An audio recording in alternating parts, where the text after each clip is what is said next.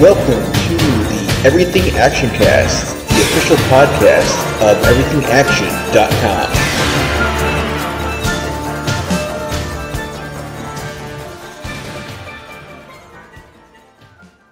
Hello and welcome to the Everything Actioncast, the podcast for the week of March 27th, 2023. I'm your host, Zach. And I'm your co-host, Chris.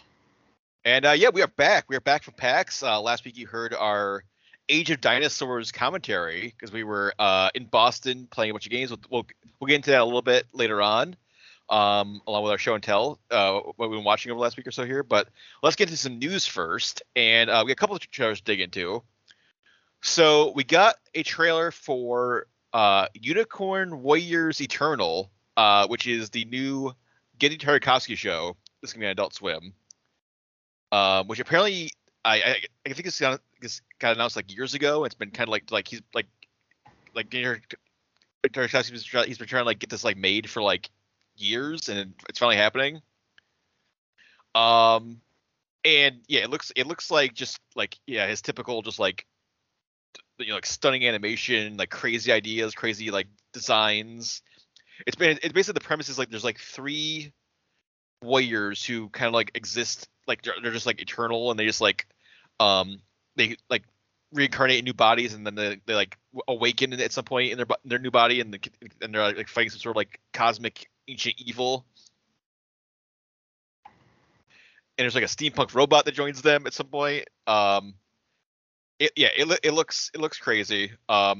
Basically, all I need to hear is like Gendy Tartakovsky is making a new Adult Swim show. I don't need to know anything about the premise. I don't need to see anything. I trusted like 1000%. Like Primal was fucking amazing. I still haven't finished that yet. Is that worth seeing to the end? Oh, like, yeah, 1000%, yes. And is that completely done, or is that just like? You on HBO, if you want HBO Max, you can watch all like the entire series of Primal. It wrapped up, it's included. Obviously, Samurai Jack is one of the best shows of all time, and those Adult Swim episodes were great. Yeah, but the problem with like the grittier stuff that he makes is that like it either ends like art like on a very like artisan note, or it's like satisfying. You know, like it's not always like mutually the same. Because I Samurai Jack, that ended like in a very like odd note, like sad, and then it's like, what just happened? And Primal, I imagine, won't do the same thing like that. But then it's like with this, it's like it's pretty much the all his things he's done up to this point. Like it's got action, fantasy, like high concept things, so like magic, aliens, interdimensional travel all exist. Like fighting across time, like different dimensions, like. So it's like my concern is that like it gets so good, but then he just doesn't know how to end it. So just like I don't know, Aku's back. Like what? It's all Samurai Jack.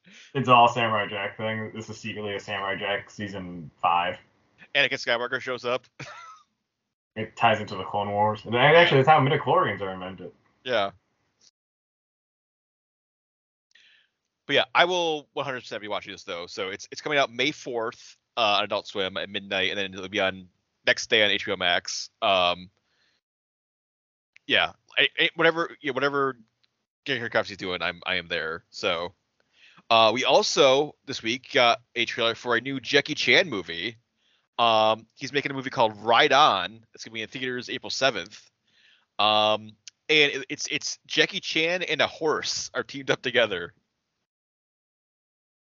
And the premise is basically Jackie Chan is like a he's like a Hollywood, like a stuntman, and he does movies with his horse, and then guys try to steal the horse, and then the horse like Jackie Chan, the horse fights these guys, and then all sorts of other like wacky adventures happen. So yeah, it looks like a lot of like Jackie like jumping on this horse, or like the horse and Jackie like he's like there's a scene where like he's like on like the horse's like front legs like kicking guy and stuff. So like a lot of like interesting horse fighting with Jackie Chan. But also, it seems like it's gonna be a very like a super comedy Jackie Chan movie too. Yeah, I mean, this movie could just legit just be Jackie Chan now, and he just trains a horse, and I'll watch it. Maybe, yeah, Does he play a guy named Jackie in this too? probably, yeah. But there's a weird like communication between him and the horse, who the horse just understands English or Chinese, and it's just like it's not even like subtle. It's like it's straight up like a Mr. Ed situation where Jackie Chan will just tell him like commands and he knows it. And it's like, whoa.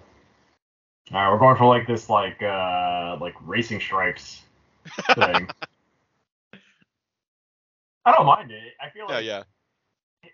But the tone is bizarre because it's like, is this family comedy? Is this just like kind of like a hard PG-13? Because Well, there is some like some point there looks like there's like a weird gritty like police thing going on too. So it's like, what is? Yeah, that's what I'm saying. Like, if it was this funny thing about this horse struggling to make it in like Hong Kong cinema, all right, all about it. But then it's like, wait, they were trying to steal the horse? There's some sort of crime story going on, yeah. Did the horse witness a murder?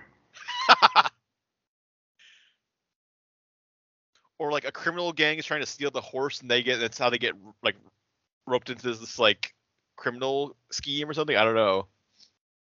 Well, you've seen the movie Kiss Kiss Bang Bang, right? Yeah. So like, did the horse do something before? Like, was the horse a criminal horse, and then it kind of stumbled into like a Hollywood career? Like, yeah, the horse is in witness protection. Yeah, but then someone recognizes the horse and then tries to kill the horse. Again, there's so much weird concepts here that like it can go either way. But I think because Jackie Chan's a big factor about this movie, it's like it's appealing. But yeah, we'll find out. We can find out in April what's going on with Jackie Chan and this horse. And then also in April, we are getting a reboot of David Cronenberg's Dead Ringers. It's going to be an Amazon Prime TV show with Rachel Weisz in dual roles. She's playing twin gynecologists. Who in the Dead Ringers movie, it was Jeremy Irons was the twins. And it's basically like they have like these two twin gynecologists. They're like they're like brilliant. They're like pushing like this like childbirth and medical science forward, but like it gets like kind of weird and out of hand. And they have a very like weird twisted relationship with each other, and then also like their patients. Yeah. You've seen the original, have you? I've heard of it. I haven't seen it. I watched it too soon as a kid. It's one of those movies that's just on TV and your parents don't know how to like censor you yet. I just remember like bits, and it's just like visually it's the same aesthetic as the original. The weird red surgical like setup and the almost the religious ceremony of doing surgery. Mm-hmm. So that's cool that they kept that. Like that's not take away the imagery. But there is the bizarre twin connection that like just makes it even creepy. Like if they were just siblings, that'd be one thing, but then they're like twins, so they have this like bond. Yeah, I think it's just always disturbing. I think I was reading about the original movie. Like in the original movie, like don't they take like some sort of drug to like make them more in sync, or like make them like basically like the one person, the same body or something, or like one person, two bodies. Like, well, they want to like become the same person. Like essentially, it's like the world doesn't understand them, so they always been trying to perfect each other, trying to become like the same. But like obviously in the show and in this movie, like one twin has other ideas or sort of like wants more, and the other twin kind of goes nuts. Yeah, one twin is more aggressive than the other twin, and then like one is like more like the like subservient twin, but then they kind of flip and flop back and forth depending on like how many drugs they take or like what's going on. So yeah, like it's. I mean, it's one of those movies that like again, my opinion on it is that I didn't like it because it's not like a movie I want to throw on and then just like and like I don't know. Dead Ringer of all the movies is just very visually good to watch, but like not a great story. Like it's not a like feel great movie that like Yeah. I don't know what mood you need to be in to watch Dead Ringer.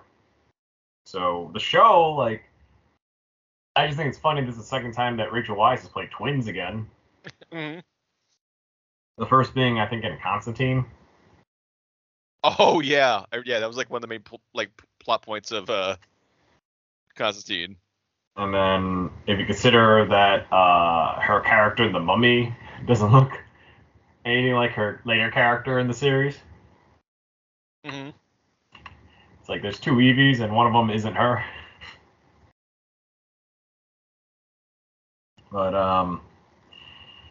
yeah, I don't know. This is a series that like I will hear if it's good or not, and I just like, all right, I'll watch it. But yeah, well, so I it's gonna be a 6-episode limited series, so it's not too much of a commitment if you want to dip in. no, but it's still 6 hours. And Every episode's an hour.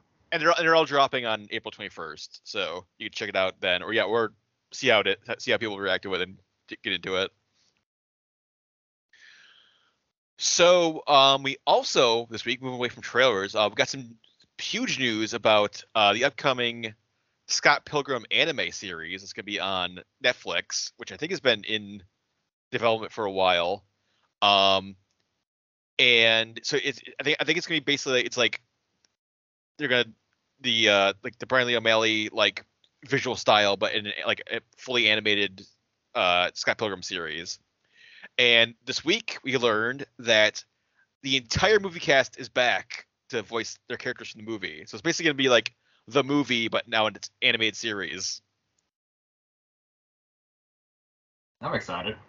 Yeah. So yeah, that means Michael Cera is as Scott, Mary Liz Winstead is Ramona, Chris Evans is back, Kieran Culkin, Anna Kendrick, Brie Larson, Brandon Routh, Jason Schwartzman. Everyone's back.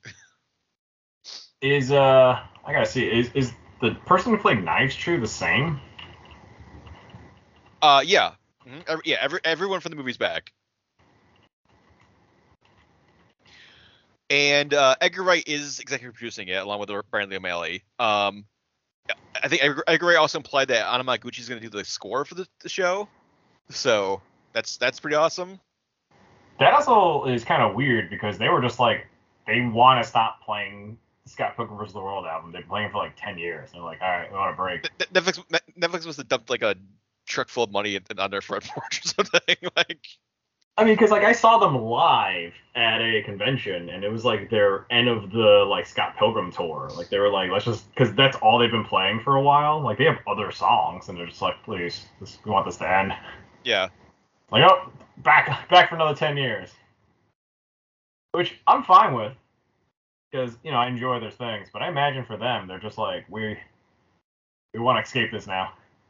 Well, I hope we get some of the like movie songs again. Like, if nothing else, like just get Black Sheep back in there. Yeah.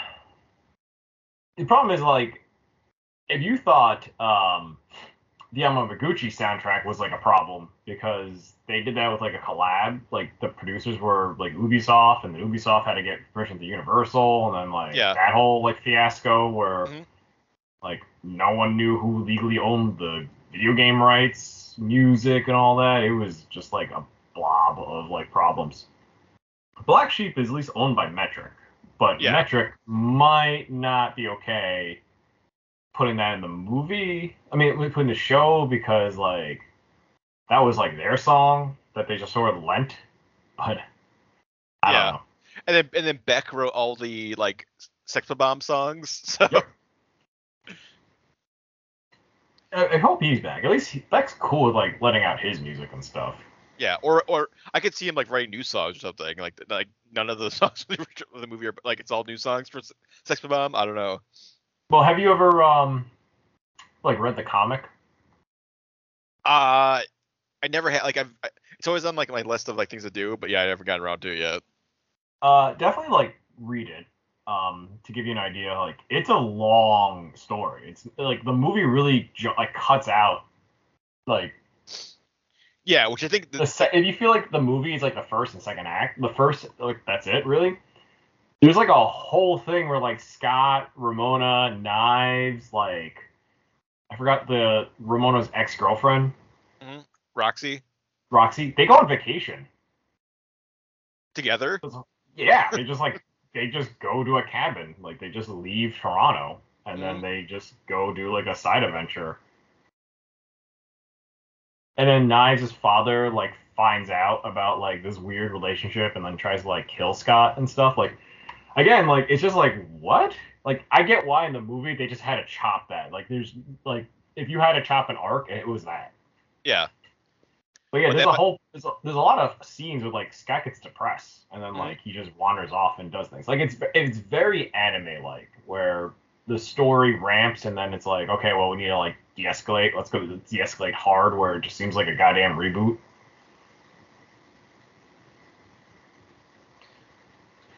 Yeah, and I think this new show is gonna be like the same. I think it's gonna like do the story again, but like a lot more expansion and a lot more like new stuff, maybe some new stuff, maybe some like stuff that wasn't in the movie. So Probably just being the show because the yeah, show was. I mean, the comic was fine. Did you ever see that web comic that this art style is based on? I think I've seen a little bit of it. Yeah, Yeah, like Adult Swim and I think like Brian Lee O'Malley like they did like a short and they just put it online about like a prequel. So for people who didn't get what Scott Pilgrim versus the World was, it was just like Scott in his high school years and yeah. how he met Kim Pine. But that that pretty much like it's funny how long they saw that one. That's cool, and then took about 13 years later to just be like, all right, let's make that cartoon now. Well, Science Saru is the animation studio that's gonna be doing the Scott Pilgrim show. So um they did Devilman Crybaby. They did episodes of Space Dandy. They did two of the Star Wars Visions shorts. And then well, Inuo, a bunch of other Yokai Watch the movie. So they've done a bunch of anime stuff. So and yeah, they're doing the entire show. And I don't think no word yet when it's gonna debut, but yeah, definitely very excited for like anything Scott Pilgrim and like Netflix. Like that seemed like a cool idea already, but then the fact that like the movie cast is gonna be back for it is insane. So definitely gonna keep an eye on that for whenever that comes out. And then we also over at Netflix, they greenlit two series, so it's definitely gonna be like at least one season. A Man on Fire show. Um, so obviously like you had the Denzel movie. But it's based on apparently like that Man on Fire was like one in a series of like 5 books. What? John Yeah, Casey like still lived? like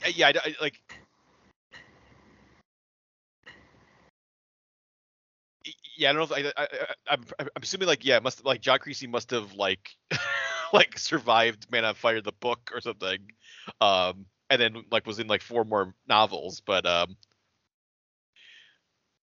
yeah, but the show is going to adapt Man on Fire. It's going to adapt Man on Fire, and then the second book, which is the Perfect Kill, and it's going to be an 8 episode first season, and Kyle Killen, who worked on Fear Street like 1994, and then the Halo show. So that kind of gives me pause, but he's gonna be the showrunner.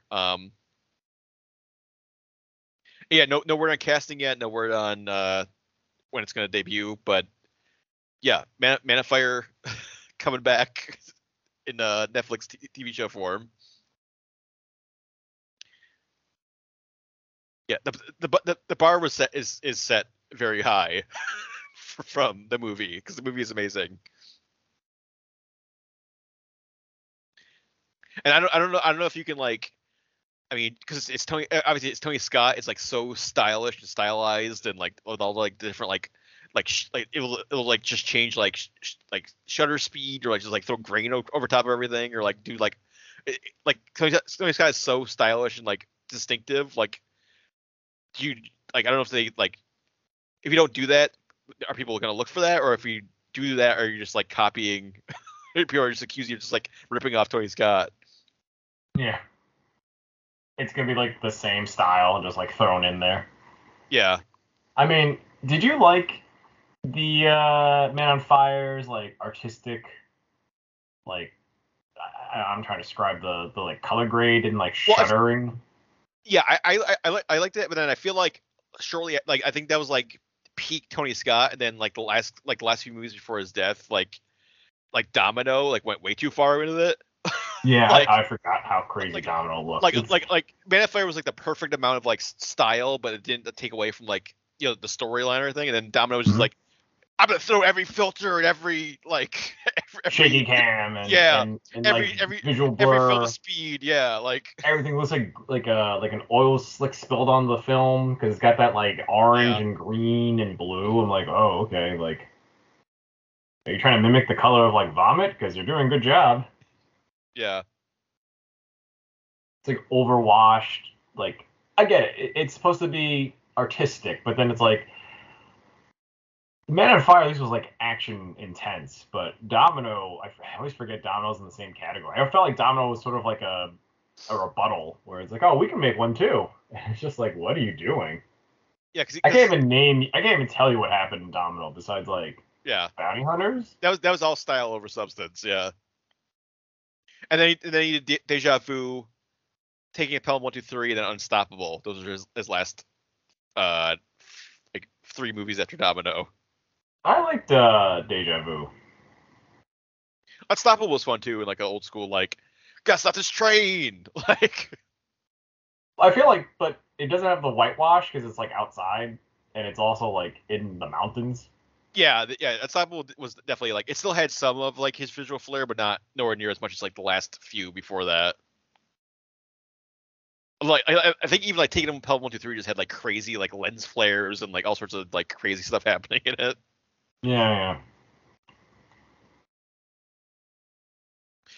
But yeah, we'll to see what the style of the show is, and then definitely curious what like the Perfect Kill plot line is going to like.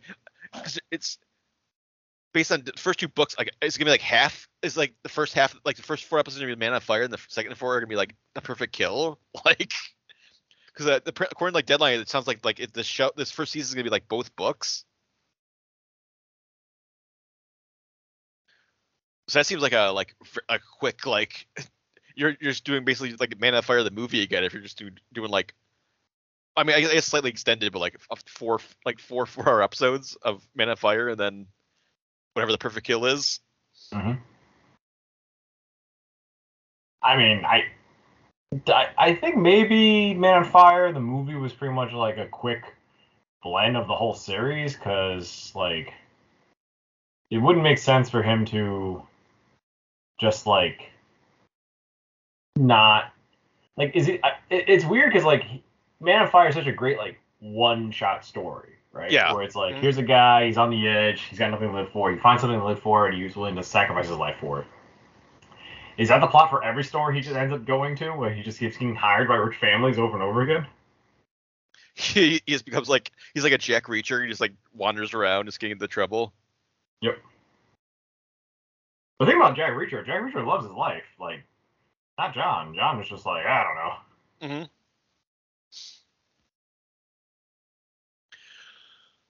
So we also this week found out that apparently Ryan Coogler, who obviously directed Creed and the Black Panther movies, is going to be, or he's looking to develop a reboot of the X-Files. Second time around. Well, this one sounds like a total reboot, like not like because we got like the like new seasons, like what was that, 2 or 3 years ago with David Duchovny and Gillian Anderson coming back. But this is gonna be a total reboot. Like I don't know if it would be like Mulder and Scully, but like new versions or like totally new characters. But like some sort of new X-Files. Chris Carter actually, X-Files creator, like announced it on like a radio show, like a CBC radio show.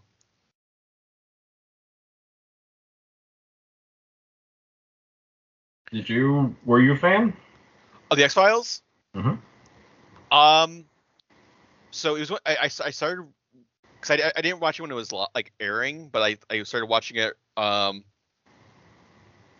when it was like I started watching it a couple years ago, like on Hulu or wherever it is now, and then I kind of like stalled out like in the middle of like second season, but I keep meaning to go back to it. But like, I mean, yeah, it's fun. I mean, it's like, especially because it's just like a lot of it is just like like episode of the week, so it's not like you don't have to like really like worry about like overall plot points or like the overall. There's like an overarching story, but it's not like you can just like enjoy like a weird whatever episode is going on that week. Yeah, I never really got into it, but I always feel like they're the smallest FBI division for this, right? Like they didn't have support; they only had like one friend to help them, kind of their boss, like to help them. Then everything else was kind of like, I don't know, no one believes you. Yeah. Well, it's weird too, because like I feel like even within like the OG X-Files, like the last couple seasons were like also like kind of reboots, because it was like Robert Patrick showed up, and then he was like it's two new characters, like.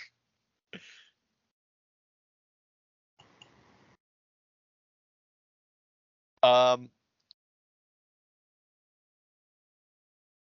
yeah, definitely like no really no details. But I mean, I'm like, if it was gonna be like a legacy, like, I don't know if it's gonna be like if it was gonna be like a legacy sequel, like we know like that like Ryan Coogler could do that because he did Creed, obviously. So he could like kind of bridge the gap between old and new. Yeah, I wouldn't mind that. I wouldn't mind like a passing of the torch. Yeah, I wonder like what, like, yeah, it definitely would be interesting if it like, because like even like the reboot from a couple years ago was like still kind of like classic kind of X-Files that wasn't like, but like a super modern one where it's like I don't like investigate like creepypastas or like I don't, like just like internet like conspiracies, or like I don't know what they would be like investigating. And also it's weird because like a lot of like UFO stuff's been like declassified now, or like, or at least like they're like the Air Force is like revealing information, so it's like not as much of like a secret conspiracy of like hiding like aliens and stuff. So well, it makes sense if it becomes a different show. If it's sort of like, all right, like they're letting people know aliens exist, but let's kind of like slow it down, or kind of let people know in bits while they kind of fight back the real truth. Like it's sort of like administrative work of like the MIB at that point. You can't just reveal aliens are true and then go about your business. Like it has to be like slowly drip fed into society. Because people would lose their goddamn minds if we're just like, no, aliens are real and they're just here. But the one thing about the X-Files that I think was a lot of people think about, like they always thought it was aliens, but half the time it was like supernatural, right? Like it was like now and then it was just like other things. Yeah, well, I mean the main thing was like, because like Mulder was obsessed with aliens, and like because he thought like his sister got abducted by aliens, I believe, is like one of his like driving things. But then yeah, there was a lot like there's like crypt, so it'd be like, oh, Bigfoot, or like some sort of like monster, or like this like experiment went bad, and like there's like a creature in the sewers, or like this person has like pyrokinesis powers. It's like, so yeah, it was all like it wasn't always aliens. But it was always some sort of weird, like someone has like some sort of psychic powers, or like they got experimented on, or like there's like some sort of like cult, or like a weird like a cult group or something. Yeah. So that's like a part I like about the show. Like it wasn't always about aliens, and that's something that like the misconception was. Yeah. Or at least that's where it was later seasons, and then it went off the rails of other reasons, right? But if they're essentially like, if they kind of try to lean towards the supernatural and stuff, you're basically making Agents of S.H.I.E.L.D. Yeah. Like everyone's basically Coulson, but if they're well equipped for the situation, they're Coulson, right? Well, if they're ill equipped, then they're just like the rookies. Actually, like the actual like modernish, like I mean, I think it's like 10 years old at this point, but like Fringe was like basically like a new X-Files. Yeah. That's a good comparison. Like it wasn't always about like aliens. It was just like crazy shit. Well, Fringe was never about aliens because it was like that. Fringe was all about like fringe science. It was all like about like weird like mad Well, scientists like I didn't watch Fringe, splicing but DNA or like wasn't there like a society of like watchers from another alternate reality or something? yeah. Well, they got into like yeah like there was like there's like two kind of dimensions like or two alternate universes and there was like the end of season 2 of Fringe. It was like another universe. I mean, yeah, it's not aliens, but Yeah. it's super sci-fi. Hey, like, what would you rather have, X-Files or more Fringe? Or this is the where the bridge the gap, where it's like, let's just have X Fringe. X Fringe. Well, the thing about Fringe is like, I mean, Lance Reddick was such a big part of that show, so that'd be sad to like Yeah. not to have a new Fringe, not have Lance Reddick around. But yeah, I guess we'll have to see. Like, this is super early. Like, there's not even like I don't think there's like official like. It's just like Chris Carver's like, oh yeah, like Ryan Coogler's gonna make an X-Files show. So he's like talking about doing an X-Files show. And obviously Chris Carter is like you have to like talk to him about rights and stuff, so he would know. But yeah, we'll hopefully find out more when that continues. And then last bit of news for this week is that we found out that one of the OG MCU characters, Liv Tyler as Betty Ross, is gonna be back for Captain America: New World Order. 15 years since we last saw Betty Ross in The Incredible Hulk. Wow, totally forgot it's been that long. Yeah, I feel it's gonna be a weird. Like I feel like that movie's gonna be like a weird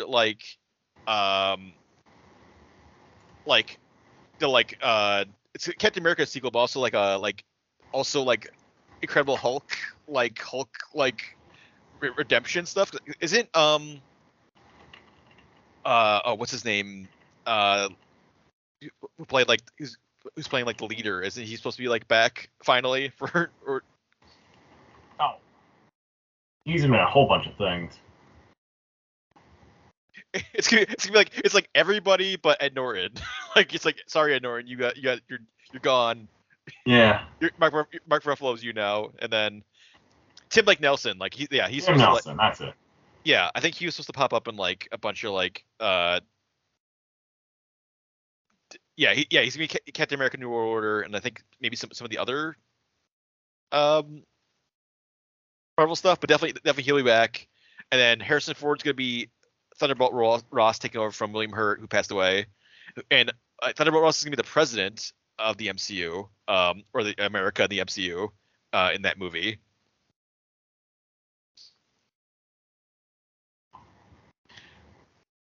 And then a bunch of people like Anthony Mackie's obviously Captain America now. And then like Carl Lumbly and Danny Ramirez from Falcon Winter Soldier are gonna be back. And that's gonna be May 3rd next year. So definitely I'm definitely interested to see what this like mashup of like Hulk stuff and like Captain America stuff is gonna be. I mean, is Hulk made from the super serum, so. Well, that was like that's what they gave Abomination. Oh. Is like some sort of like is like the super soldier serum like something they tried to like make afterwards. Because then they gave it to him, and then like he was able to do that, sort of fight him in like the big like college fight, and then he got slammed into like the truck, and then they gave him like all of it or whatever. But then like but now he's like a Zen guru, so he's totally chill now. Well, my question then is, what did they give like the Russian dude, like Red Guard? Yeah, David Harbour. Yeah. Oh yeah, it was like some sort of Russian, like the Russians came up with their own super soldier serum, I guess. And they didn't get a Hulk. They just got. They just got like a they got a slightly different Captain America, I guess.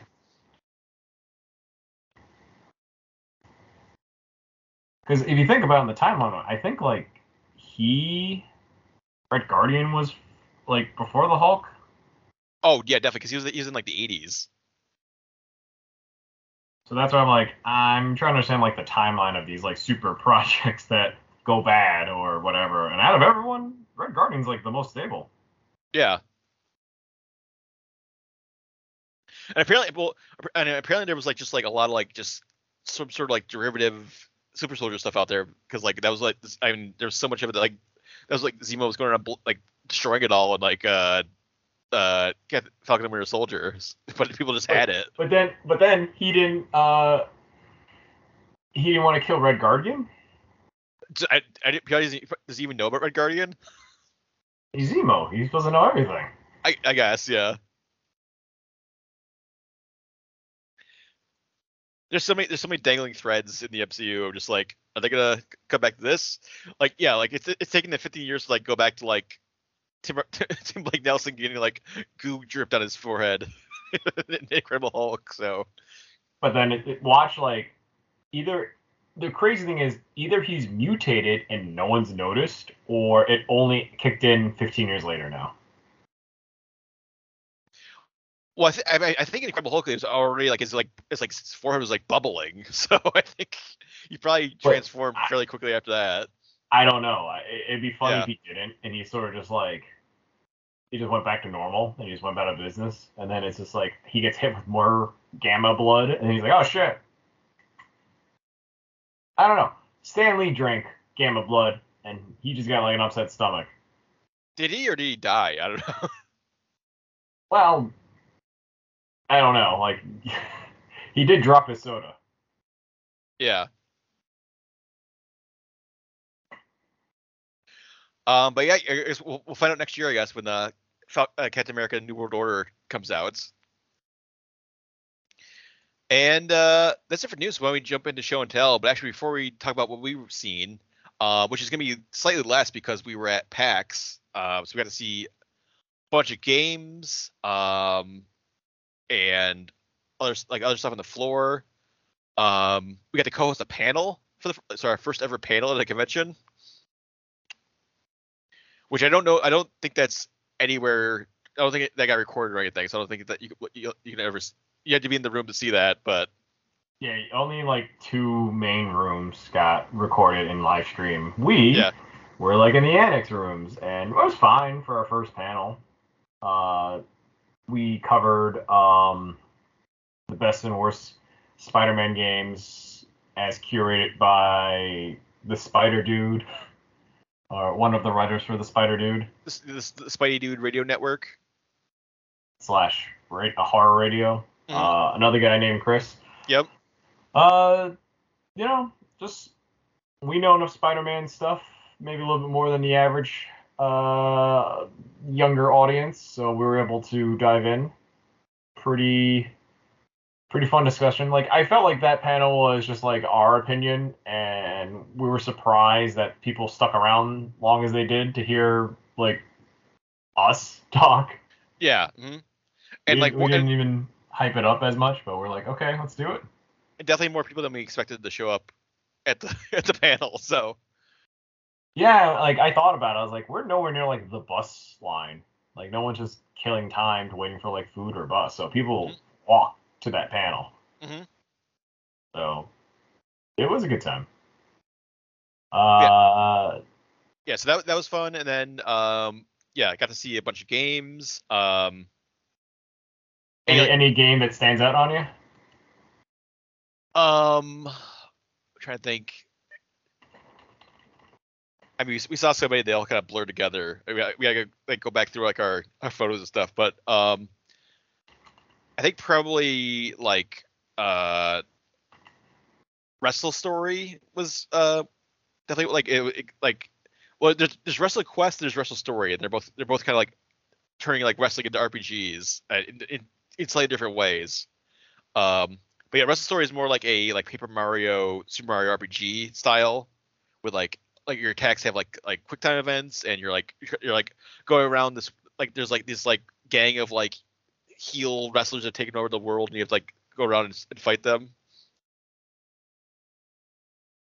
And like build your way up to like each champ and like take them down. Mm-hmm. And then I think also it's coming out fairly like very soon, but like I think Dead Island 2, like I think it's the first time either of us got to like play it or just check it out. And just visually that game was like ridiculous. Yeah, it's way gorier, way more like way more upgraded than the original, because the setting, the bigger landscape does the series well, and I felt like it doesn't feel like a copy and paste of Dead Island assets. Mm-hmm. Like, this is actually the third Dead Island game in the series. Yeah. And Riptide, from what I remember about Riptide, like it was like it's like an asset swap where it's like the same base game, but they just put you in a new setting. This feels like they put a lot more focus on all the weaponry and the like almost Dead Rising 2 level of like options, where it's like, okay, well, you won't have like conventional weapons, you have like silly weapons. Yeah, I think, and this demo that we got to play, I think just like loaded up with like, I think you had more weapons than you would normally have at that point, because it was just like you had a ton of weapons going on. But it was like electrified like Wolverine claws, and like a fire axe that actually had like fire on it, and also guns, and also like baseball bats and stuff. But yeah, I mean, yeah, the lighting was like incredible. Like it's like you start out in the demo and you're like on like this like really dark beach. All you have is like a flashlight, and you just like it's like the zombies kind of come out of the darkness at you. And the way they moved was like super like just like creepy and realistic. Mm-hmm. And I do like it still has a little bit of arcadey feel, that when you damage, like you'll see the like numbers and you'll see the effects to let you know that you're doing like damage. Yeah. But the body like hits when you hit people the right way or you attack them at a certain angle. The level of gore is pretty cool. Like it's not like super like oh, simple zombies. Like, no, you see like anatomy. You see like the human anatomy like crumble.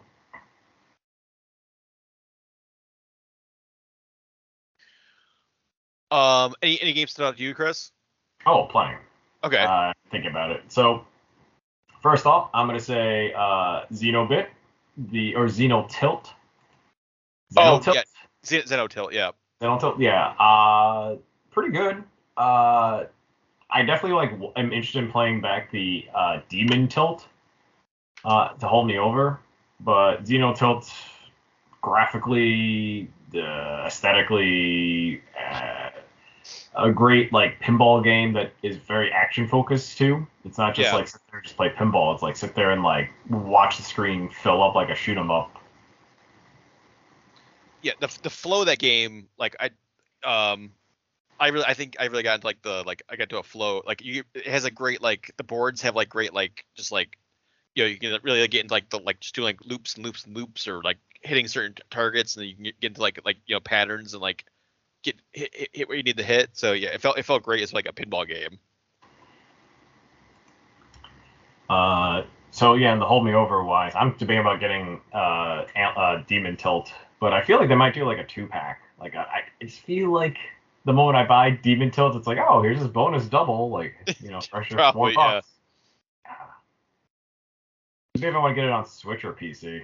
Yeah. I feel like Switch is like, I'll play it more on the run and whatever, but PCs are like, oh, like this has more community support. So that's like the give or take with it. What else? Oh, we definitely got to mention Toxic Crusaders. Toxic Crusaders, pretty fun. Which I think that was like one of the biggest like big announcements of like, I think like was it like a day or two before PAX got announced, and then they were there with like their big booth. They're basically a game that is just like 99% done. Mm-hmm. That game comes out like next month, like, and it's pretty polished graphically. Gameplay wise, it's definitely a step back from like Shredder's Revenge, but that's fine. Like, as Shredder's Revenge and even Streets of Rage, like it's a lot of like comboing and like finessing. Yeah, this one feels more of like a like a quarter- 90s, yeah, like 90, arcade. yeah, Like yeah. you have just simple combos. Like you can like you can dash and do a different attack. But yeah, Shredder's Revenge especially had like a lot of like there's so many different like you could like pop people in the air and juggle them, and like they had the dodge and like and there's challenges for like not getting hit in Shredder's Revenge. So which is totally This is like not a technical beat 'em up, which is fine. Like Yeah. I feel like as a break from some of like the subgenres of beat 'em ups, this is just a simple like some of the characters play slightly different, but if you play smart, they'll play the same for you. yeah. You know, But like we only play like 2 characters out of Yeah. the 5, so 4-player co-op just seems like a goddamn cartoon come to life with all the characters on screen bouncing around and Yeah. And visually it looks like it nails like the aesthetic of the cartoon, and there's like tons of like a lot besides like the like Crusader characters that you play as, like there's so many like other like background characters and like Easter eggs, and if you like watch like the short-lived show, like you're fighting a lot of like radiation rangers and like I forget like what's the name of the giant like Godzilla pollution monster. It's like that. I think that's definitely from the show. I think. Yeah, a lot of this from the show. The movies were just grounded in reality, except for Yeah. the last, I think. Well, it's also. I mean, it's sort of like. I mean, you're playing it because the show is obviously based on the movie, just like super kidified. But like, I mean, you're going to like locations from the movie too. Like you're going to you go into like was it the chicken restaurant? The fast food joint. Yeah, the fast food joint is like one of the levels you go through. Yeah. But yeah, that great booth. Like, I would never thought Troma would ever be at PAX East. Like, that was just like, why is Toxie here? Mm-hmm. That's always fun. What did you think about was it like Demon School? That seemed interesting. Hey, the mechanics were like interesting. Because I'm not used to like JRPGs that are like, I guess like not grindy, because you can't just make a mistake and you'll recover. It's like you need to make that move correctly now, because like you'll pay like within a move or two later. Mm-hmm. Like it's turn-based, but it's also like tactical positioning. Some games I played where it's like you can be in the bad position but still grind your way through. Well, I think we mentioned when we were playing it, but like, or like I mentioned it because I played it and you haven't played it, but like if it's very Into the Breach,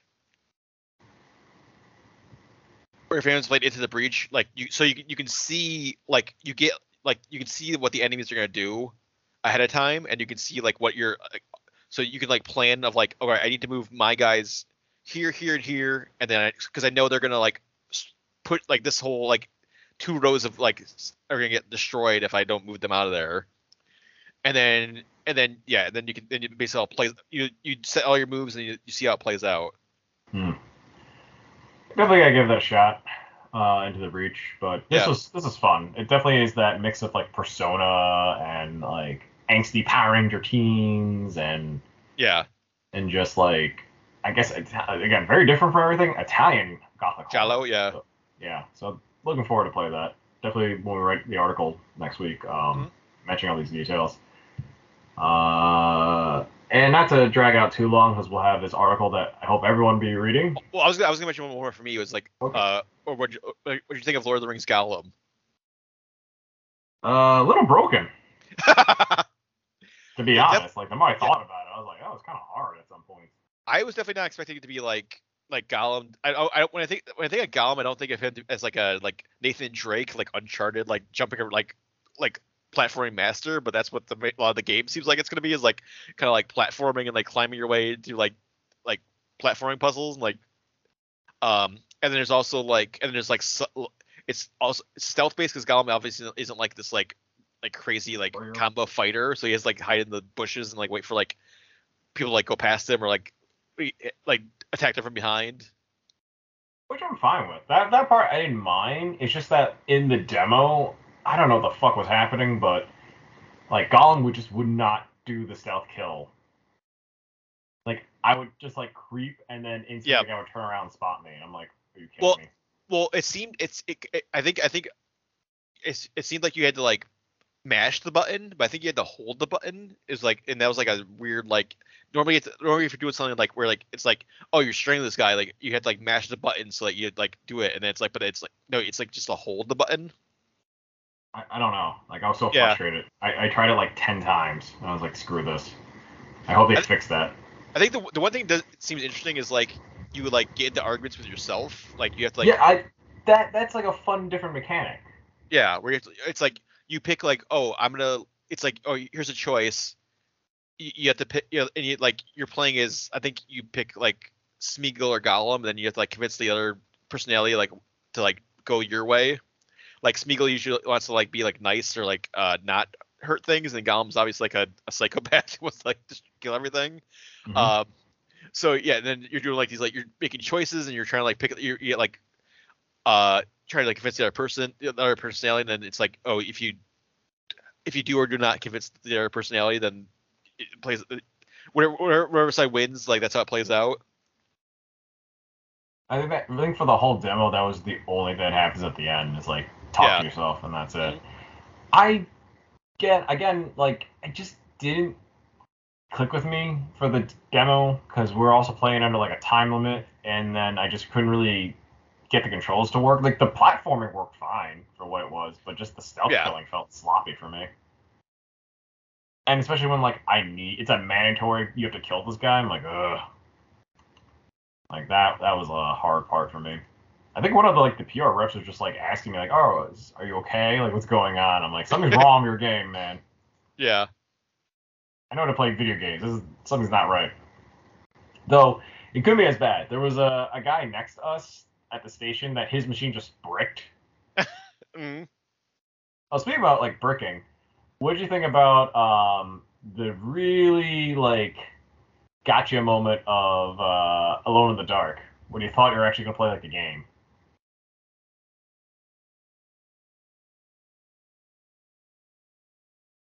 Well, I mean, it was a super short demo, so Yeah. I was like barely a demo. It was just like a tech demo we played, and I was like, oh, it's over. Yeah, it's basically the pre-credit like sequence. We just play like it might as well have just been the credits. Mm-hmm. I mean, it looked really good visually. Were you a fan of like the original Alone in the Dark, Chris? Nope. I only played like the newer ones, so I didn't play like the original. Yeah, me too. So this like if I play this new one, it'll be like totally new to me. So I'm not a big like I need to play the classic, so I can totally just jump into this with no expectations.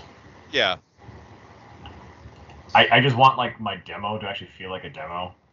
Because on the other hand, when we played that like RTS, like Tempest. Tempest Rising, I think. Yeah, that felt like a whole game. That felt like a good demo. Yeah, that's a like super old school like Command and Conquer style like RTS. It felt good to play. Like it was very responsive. It took a little bit of finessing, and then near the end of the demo, like if you didn't understand all the systems and build it quick enough, you just got like rushed by the enemy. I feel like the only thing I wish they would do is if they wanted to like go full Command and Conquer is like have like full motion video cutscenes. Yeah. The CGI is not bad, but you definitely want the acting again. Mm-hmm. But yeah, anything else you want to talk about? Anything that like, people need to know? I think that's it for now. Like, yeah, definitely we'll have a big wrap up article soon on the site. So keep it on the site. Look out for that. We'll have all the games we played plus other experiences and whatever else happened at PAX in that article. So keep an eye out for that. And then besides PAX stuff, Chris, did you like watch anything or check out anything over the last week or so here? Yeah, in order to wind down from such a overly stimulated weekend, I decided to watch Legion, which is an overly stimulated TV show. Yeah. Not so much heavy on plot, just way more heavy on visuals and kind of like That's pushing. it's a vibes show. It's just like you gotta just like you just like hook into the vibe of Legion and just go with it. Yeah, definitely something that I didn't. I sort of expected like 1 or 2 episodes of it. Didn't think it would be the whole series, or at least until this part, which is only like 4 episodes in. It's interesting. I'm familiar with Legion, the character. I'm familiar with some of the versions of him, and I have sort of an idea of what they're doing with this. If they're trying something different or not. If they're just playing it safe, I don't know yet. It's so early in this to see, but the concept is cool. I do like that they're not blatantly X-Men yet, and even if they are, they're not like the X-Men you think. They're just like, oh, they're just gifted youngsters or, I don't know, adults. Like, they're not teens. Some of them are teens, but like a lot of them, the main characters, are all adults. Yeah. So I guess this is just like what happens when you age out and you're not like fully prepared for the real world. Well, I think they said it's like like an alternate universe like the like X-Men movies. Like it's it's totally its own like. You shouldn't think it has any connection to like any of the movies or anything. Oh, did not know that. I thought it's a slow tease where it's just like, oh, we'll reveal things, but I'm fine with it not being it. Like it, I don't need it to be like a Charles Xavier just wandering in the background where you'll never see Wolverine. I mean, I know that by just how the community hype behind it was all these years from like 2017, 2019. And I actually thought the show was longer. I didn't know it was just 3 seasons. Yeah, I'm shocked it lasted 3 seasons given how like insane it is. But since you've seen it all, do you think the story stretches to be 3 seasons, like it fits perfectly, or it's just like this is a filler episode? I mean, it's hard to say because like you said, it's not a plot heavy show, so it's not. I mean, it's like I feel like maybe the plot like there's more of it in the later seasons, but like it's still like you're in it just to see like the visuals and like what they're gonna come up with for like sequences like I mean there's like dance battles and rap battles and John Hamm instructional videos and like also like just crazy stuff happening all the time in the show. So that's what you're watching the show. You're watching the show for like the visuals and like just to see what they're gonna come up with like creatively for like what for stuff. I mean, I think season 2 and 3 like if you want, there's more plot than season 1, but still not as much as like it's not like a like now we're ramping down, we're like now we're digging into the plot like. It's like we're gonna like this one episode is just gonna be like a like side trip into like David's mind or like into the past or like I think every episode of season 2 I think was like John Hamm narrated the opening and it was like some sort of like it was like an instructional kind of like it's instructional or like it's some sort of narration about dreams or about like different different like concepts of like like mental concepts. Oh, like meaning behind it. Yeah, it's just like this is like a malignant thought. This is how it gets into your brain. Like this is the weirdest like arc to Mad Men. Yeah. Oh, that's cool. Like so, I feel like the people who made this show want it to be a very surrealist experience, and I get that. The only problem is that like I just was not expecting that when I threw that on TV. I threw it on just to like put it on, and I was like, wait, what? Yeah, it's because you're experiencing everything through like David's like perspective and like his like like he's an unreliable narrator, like he's got like multiple personalities, like it's like so like it's you're seeing like this like super distorted, super like bizarre take on the world from his perspective. I mean, not to spoil much, but is Audrey Plaza like? Was she ever real? I think she was real, and then I think I think is spoilers like the first episode. Was that when the thing? Yeah. Like, what happens? Yep. Yeah, I think she was real, and then something happens in the first episode, and then like she's like kind of just like a manifestation of his like mind, or then later, I think maybe like the Shadow King gets into it and does some stuff, like takes her form, or like does some stuff to like try to manipulate David that way. Yeah, I just thought straight up she was just like not real. I mean, she was super not reliable, but I couldn't figure out like the storytelling. She's in for the whole show, so I mean, like even though she got like spoilers killed in the first episode, like she's there for the whole thing and doing some crazy stuff. And I really like like how like all the mutants have like really like interesting like weird powers that you normally don't see from the X-Men. Mm-hmm. Like like Sid, like Rachel Keller, like she like transfers her mind into like if she touches someone, like your mind switch with each other. And then like the Laudermilks, like Bill Irwin and Amber Midthunder, like Amber Midthunder like lives inside Bill Irwin. Really? Yeah. So it's like they're like brother and sister, but like Amber Midthunder only ages when she's like outside of like Bill Irwin's body, so like she's like obviously way younger than him. Yeah, I didn't know that yet. Yeah. So So yeah, lots of just like, and like I think later there's I think it's just more characters later on that have like even like more bizarre powers and stuff. So they definitely do a great job of, like these like really creative, weird like mutant powers that you normally it's not just like laser beams or like psychic powers. They're not typical superhero yeah. attributes. They're just like kind of gimmicky things that would probably suck to have if you're not fighting crime. Yeah. I don't mind it. Like, it makes more sense. I definitely think like it's a nice show to watch between like things like The Boys that does that concept even crazier. Yeah, but it's just creatively, it's like one of the most creative shows I've ever seen. Like, I mean, just like some of the stuff they come up with is just like insane. Like, I can't wait for you to get to the dance battle. Which is like one like I think it might be season 2.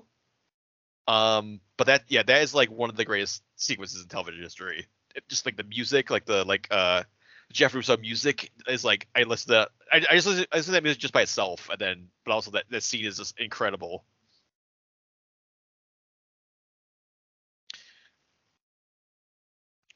And then there's like rap battles and full on like Broadway musical numbers, and then like animated sequences, and like you never know what's gonna like pop up next on the show, which is like one of the best things about it.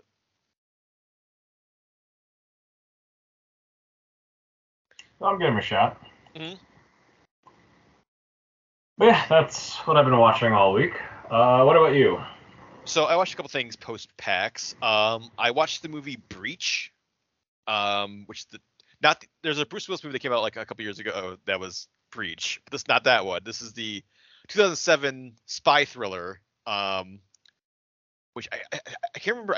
I think one of the podcasts I listened to, or one of the YouTube channels that I watched, like mentioned it as like brought up as like a some sort of like I don't think an anniversary thing. It just popped up for some reason. I was like, oh yeah, I've never seen Breach. I'll throw it on my Netflix DVD queue. But yeah, it's based on a true story. So basically, Robert Hansen was arrested in like February 2001, and he was basically like the biggest spy in like American history. Like he was like selling documents for like 2 decades, like the Russians and like other like terrorist groups and like whoever would pay him. And so like it's like it could be like potentially billions of dollars in like damage and like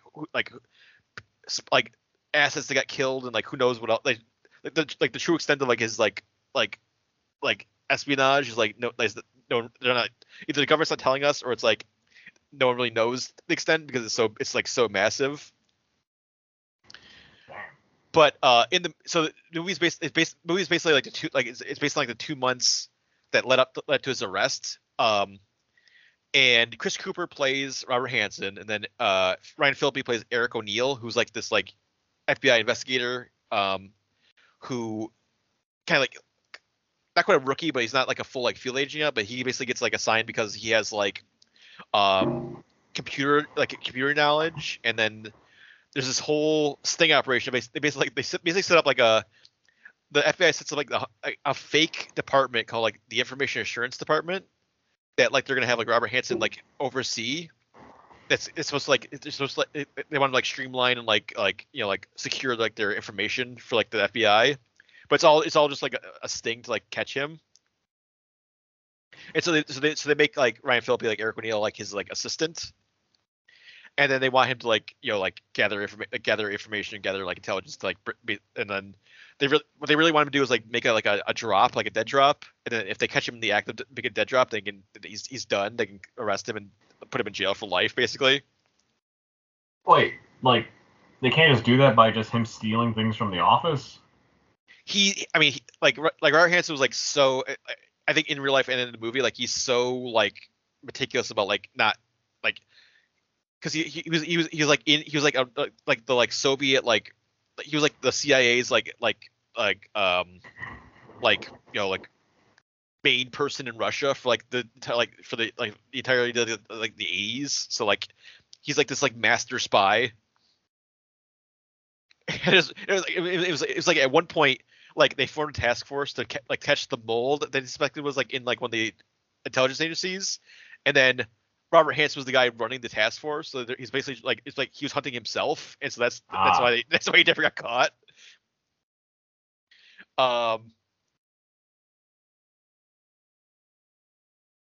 And I think the thing too was like they had probably enough to like arrest him for like a couple years, but they really wanted to get it something like concrete and solid enough that like he would just like, they would like put him away for life.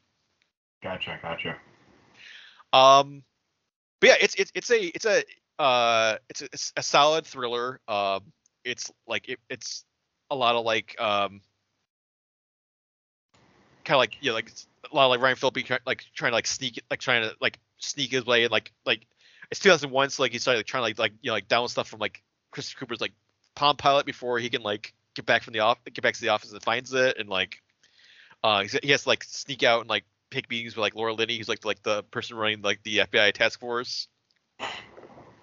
And then it also really digs into like Chris Cooper's like Robert Hansen's character. Like he's like this like very religious like Catholic person as well. Like he's basically he's in Opus Dei. Like he's in like the weird like like super Catholic version of Catholicism.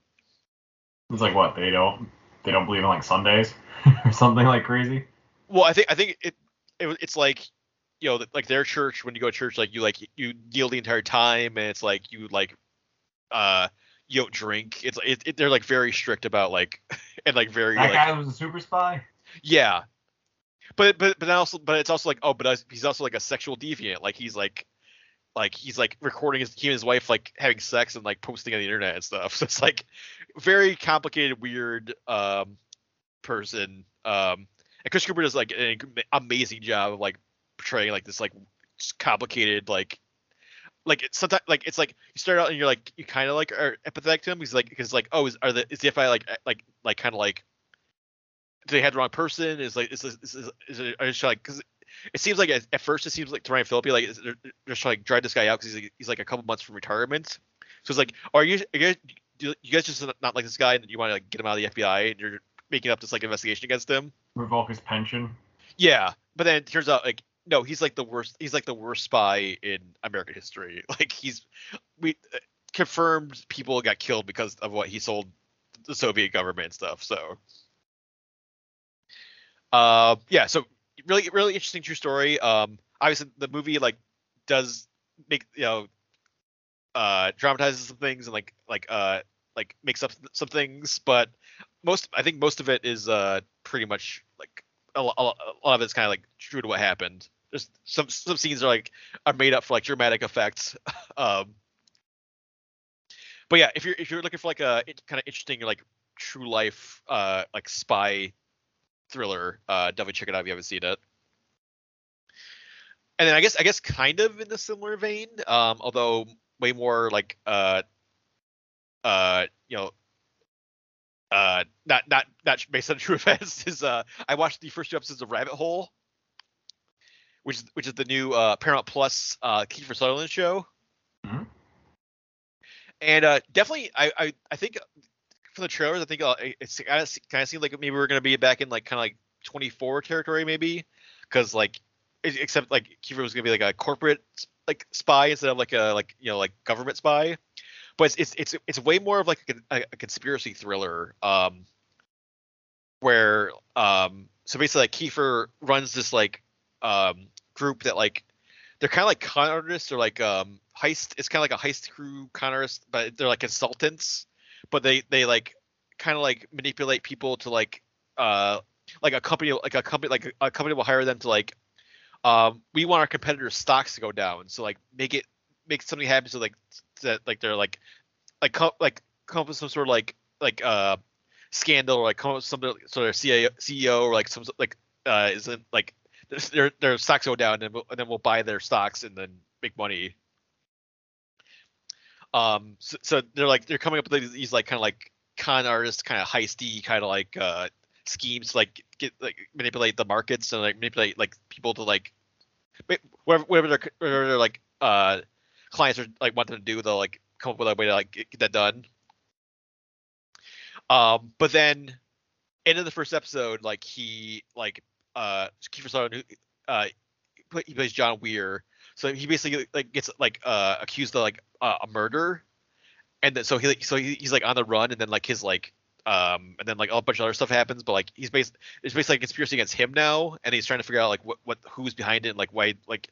And then, but it also seemed like he had a conspiracy with like he had the last job they did with his team, like he had a side job or a side plan that the team didn't know about, but then that went sideways on him, so he's trying to figure out like, did my team go against me? Did the guy who hired me set me up? Like, who is behind all this like this like murder like accusation? Now I'm a fugitive. And it sounds like a Rick and Morty like double twist thing where it's just like, son of a bitch, I'm in, and then it's just like, haha, like double cross, triple cross.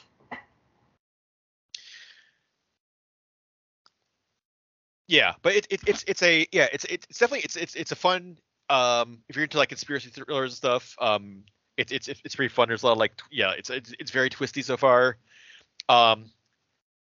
Even though he's not quite Jack Bauer, like you do get some like fun like Kiefer like yelling at people, and like and it's also Paramount Plus, so he can like full on swear and like say whatever he wants. So he's he'll like corner people, like he'll like corner guys and be like, what the fuck is going on? Like but also like it seems like he's like having a lot, like he gets to have more fun at 24. Like he gets to do some like some kind of kind of artisty kind of like like he'll like come up with an accent, or like messing people in the bar or something. So like that's pretty fun. Like there's like a great sequence where like he has to break into like a police station, so he like buys like a cheap wallet, like a cheap like gold chain for like it's like staying outside and then like makes it look like, oh, that's like his detective badge.